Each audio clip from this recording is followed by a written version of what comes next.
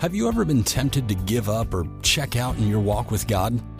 Have you been at a place in life's journey where you felt overwhelmed and overshadowed by life's obstacles, setbacks, or heartaches? It could be you are at such a place right now, a place where you are hungering for hope. If so, then Hope Along the Journey podcast is a ministry of encouragement created specifically with you and others just like you in mind. And now, here is your host, Mark Cravens, to share a word of encouragement with you today. Thank you, John, and welcome to today's podcast edition of Hope Along the Journey.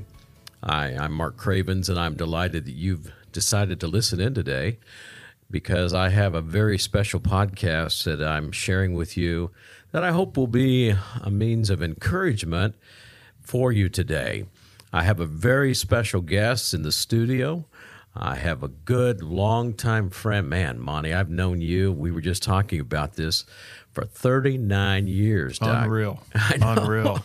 It doesn't seem possible that we've known each other that long. We can't be that old, right? No, that's true. I mean, for both of us to just be as young as we are, we know each other 39 years, you know. Yeah. So, I mean, it's just great to have Monty. Monty is president of a company called On Time Media, and I'm going to let Monty tell you a little bit about what he does and what On Time Media is all about. Oh, sure. By the way, congratulations on your new podcast. Oh, thank you, Monty. Appreciate it. I am excited, and I think definitely all of us can use some hope along the journey. Yeah, that's right. On Time Media is a company that provides recruiting features for companies who are looking to hire drivers, and also marketing campaigns for companies who are looking to grow their fleet. Okay. So on any given day, companies have a turnover of drivers. So we come along these companies and help them hire the drivers that they need. Yeah. Gotcha. That's neat. That's great. Well, Monty, it is a joy to have you here. And to kind of preface our conversation, I want to share two very important scripture verses that kind of set the tone for this. The first is from Proverbs 17:17 that says, "As iron sharpens iron, so one person sharpens another." And then Ecclesiastes chapter 4, verses 9 and 10 says, "For two are better than one, because they have a good reward for their labor. For if they fall, one will lift up his friend or companion. But woe to him who is alone when he falls, for he has no one to help him up." These are powerful verses that talk about how important relationships are to us. But I don't think relationships are any more important in our lives than when we are at a point where we're really struggling to find hope. I think that's a time in our lives when friendships, relationships become probably more important than any other time in our life. And as my listeners know who've listened to the first podcast that I did when I introduced Hope Along the Journey, several years ago in my life, the wheels of my life came on, and I found myself in a place of, well, Monty, you remember. Oh, sure. Yeah, sure. A place of feeling like hopelessness and despair. And at that point, I'll never forget the day, Monty, when you came to me and without saying a word, you just handed me a piece of paper. Right. Tell the listening audience kind of a little, just in general, what did that little piece of paper simply say that you handed to me? Well, it was just very simply written, but it said, "Mark, whenever you're ready to talk, just give me a call, Monty." And that's really what life is about, coming along And it doesn't have to be complex. No, that's right.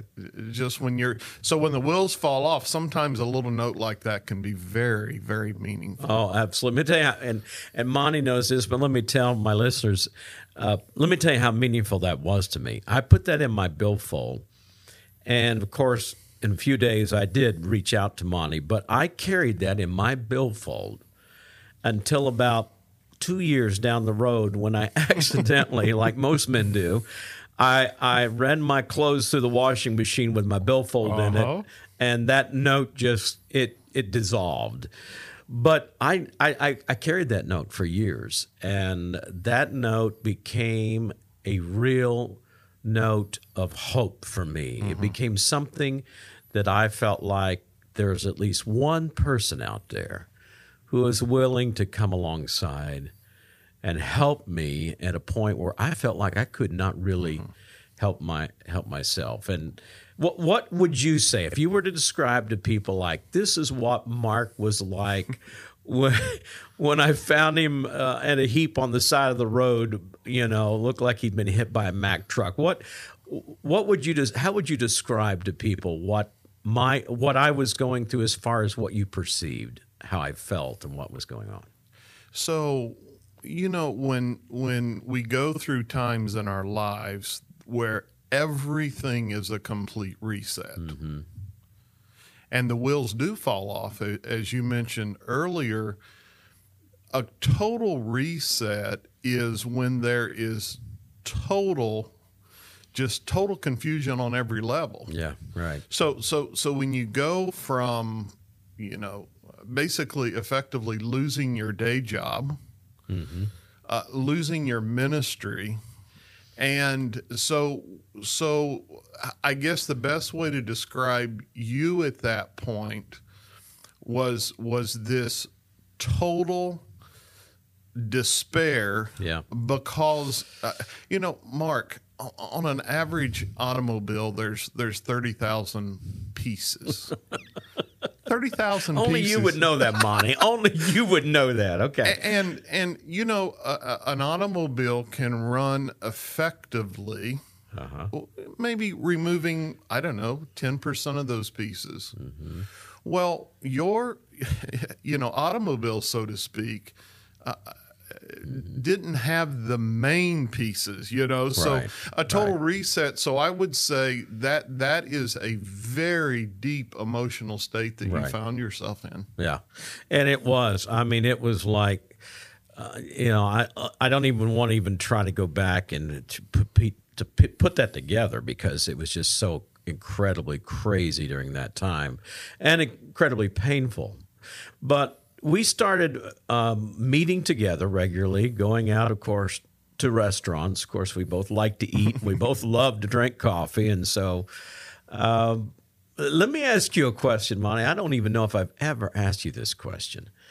Starting out, did you have any clue where this journey was going, or were you a little apprehensive, or, it's kind of like, how did you feel? Because I know there are people out there that have friends who need them to come alongside them. So tell me, how did you feel equipped? Did you feel ready, or did you feel nervous? What was it like for you at that point, especially in those early first couple of meetings?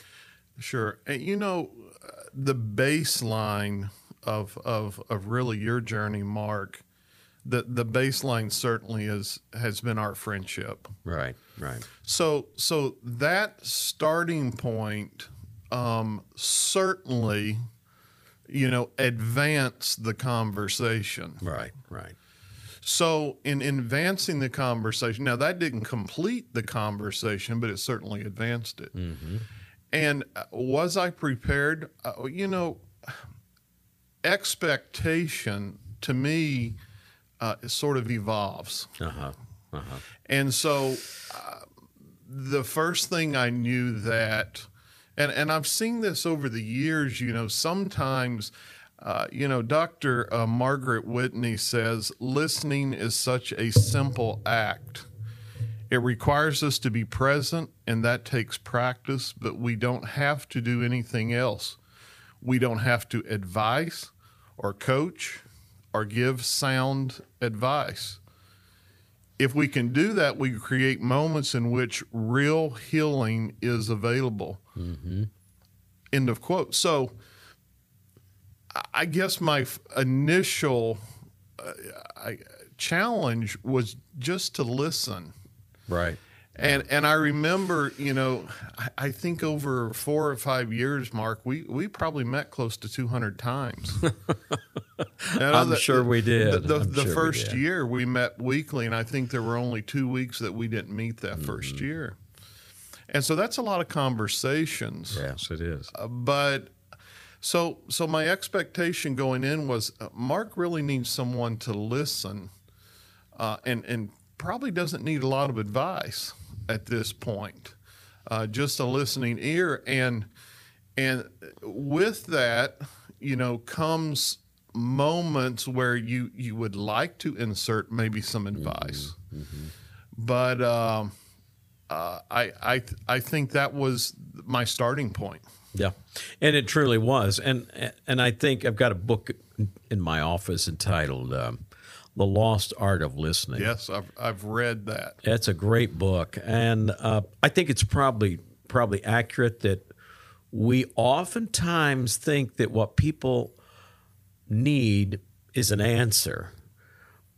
Not always is there an answer to be given, because sometimes we can't find an answer. But I think what people need more than anything is just to be able to say what needs to be said in a judgment-free zone, knowing that it's safe to say whatever. Yes, absolutely. And Monty, you and I have had, I probably have had more gut-wrenching, heart-to-heart conversations with you than anybody in my life. Right. And yet we're still friends. Now, I had to buy your breakfast this morning, but we're still friends, Oh, by the way, thanks for breakfast. Oh, you're welcome, Doc. Anytime. You can get mine next time. But I think that was just so critical, was there was somebody to listen to me, even when I probably didn't always make sense. Probably talked in a lot of circles during that time. Well, and that's okay.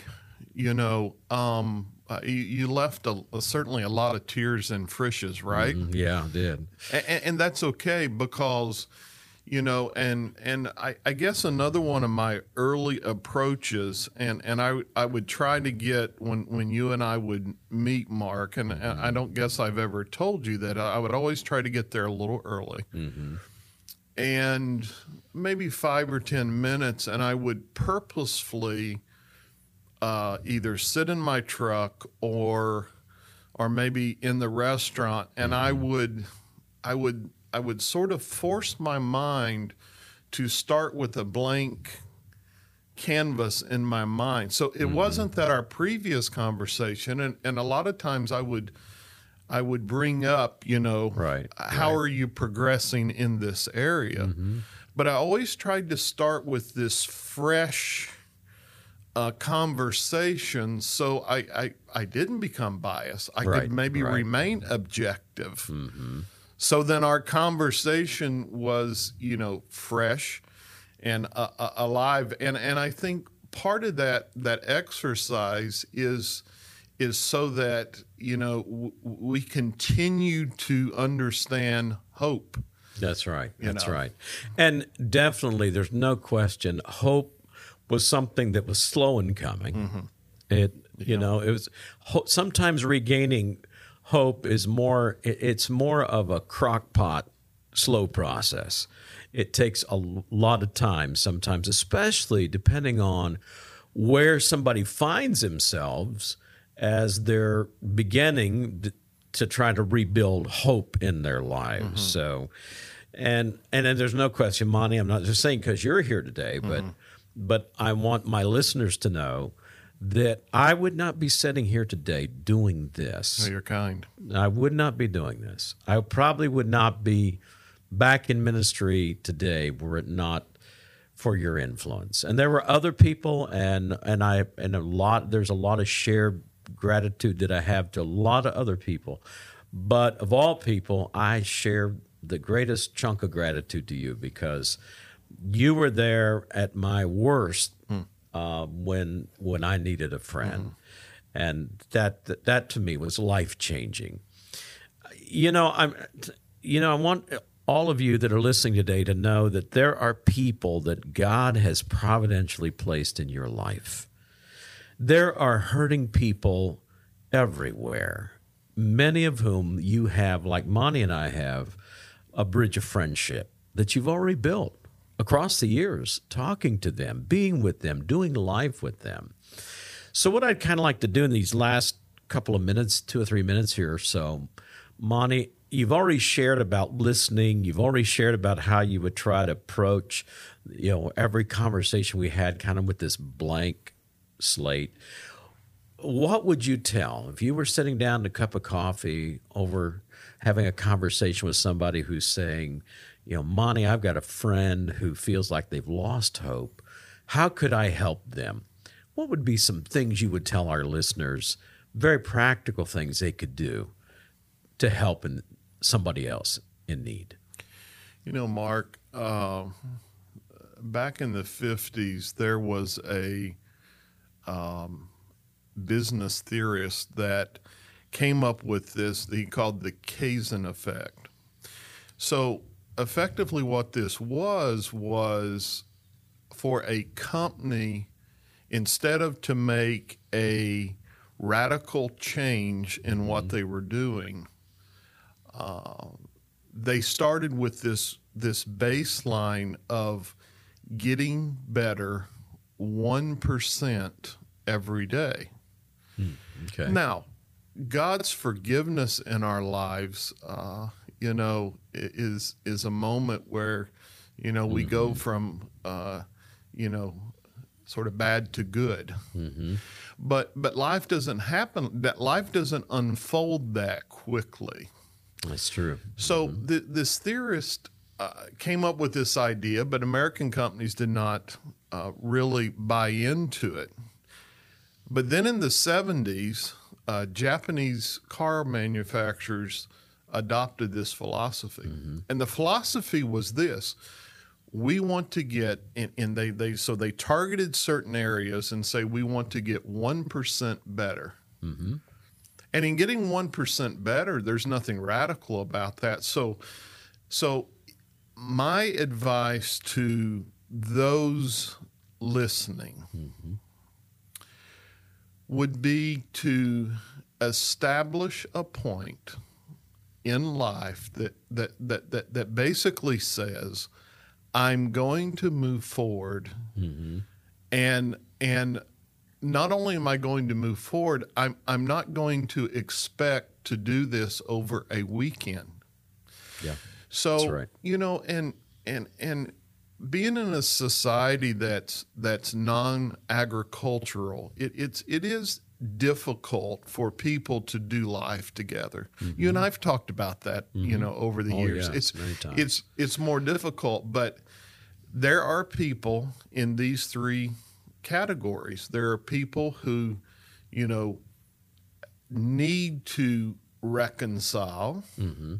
And then there are people who have reconciled but are on now this long journey of really becoming all that God wants them to be. And then there's a third group of people who are established that really need to find someone mm-hmm. to give mm-hmm. hope to. Mm-hmm.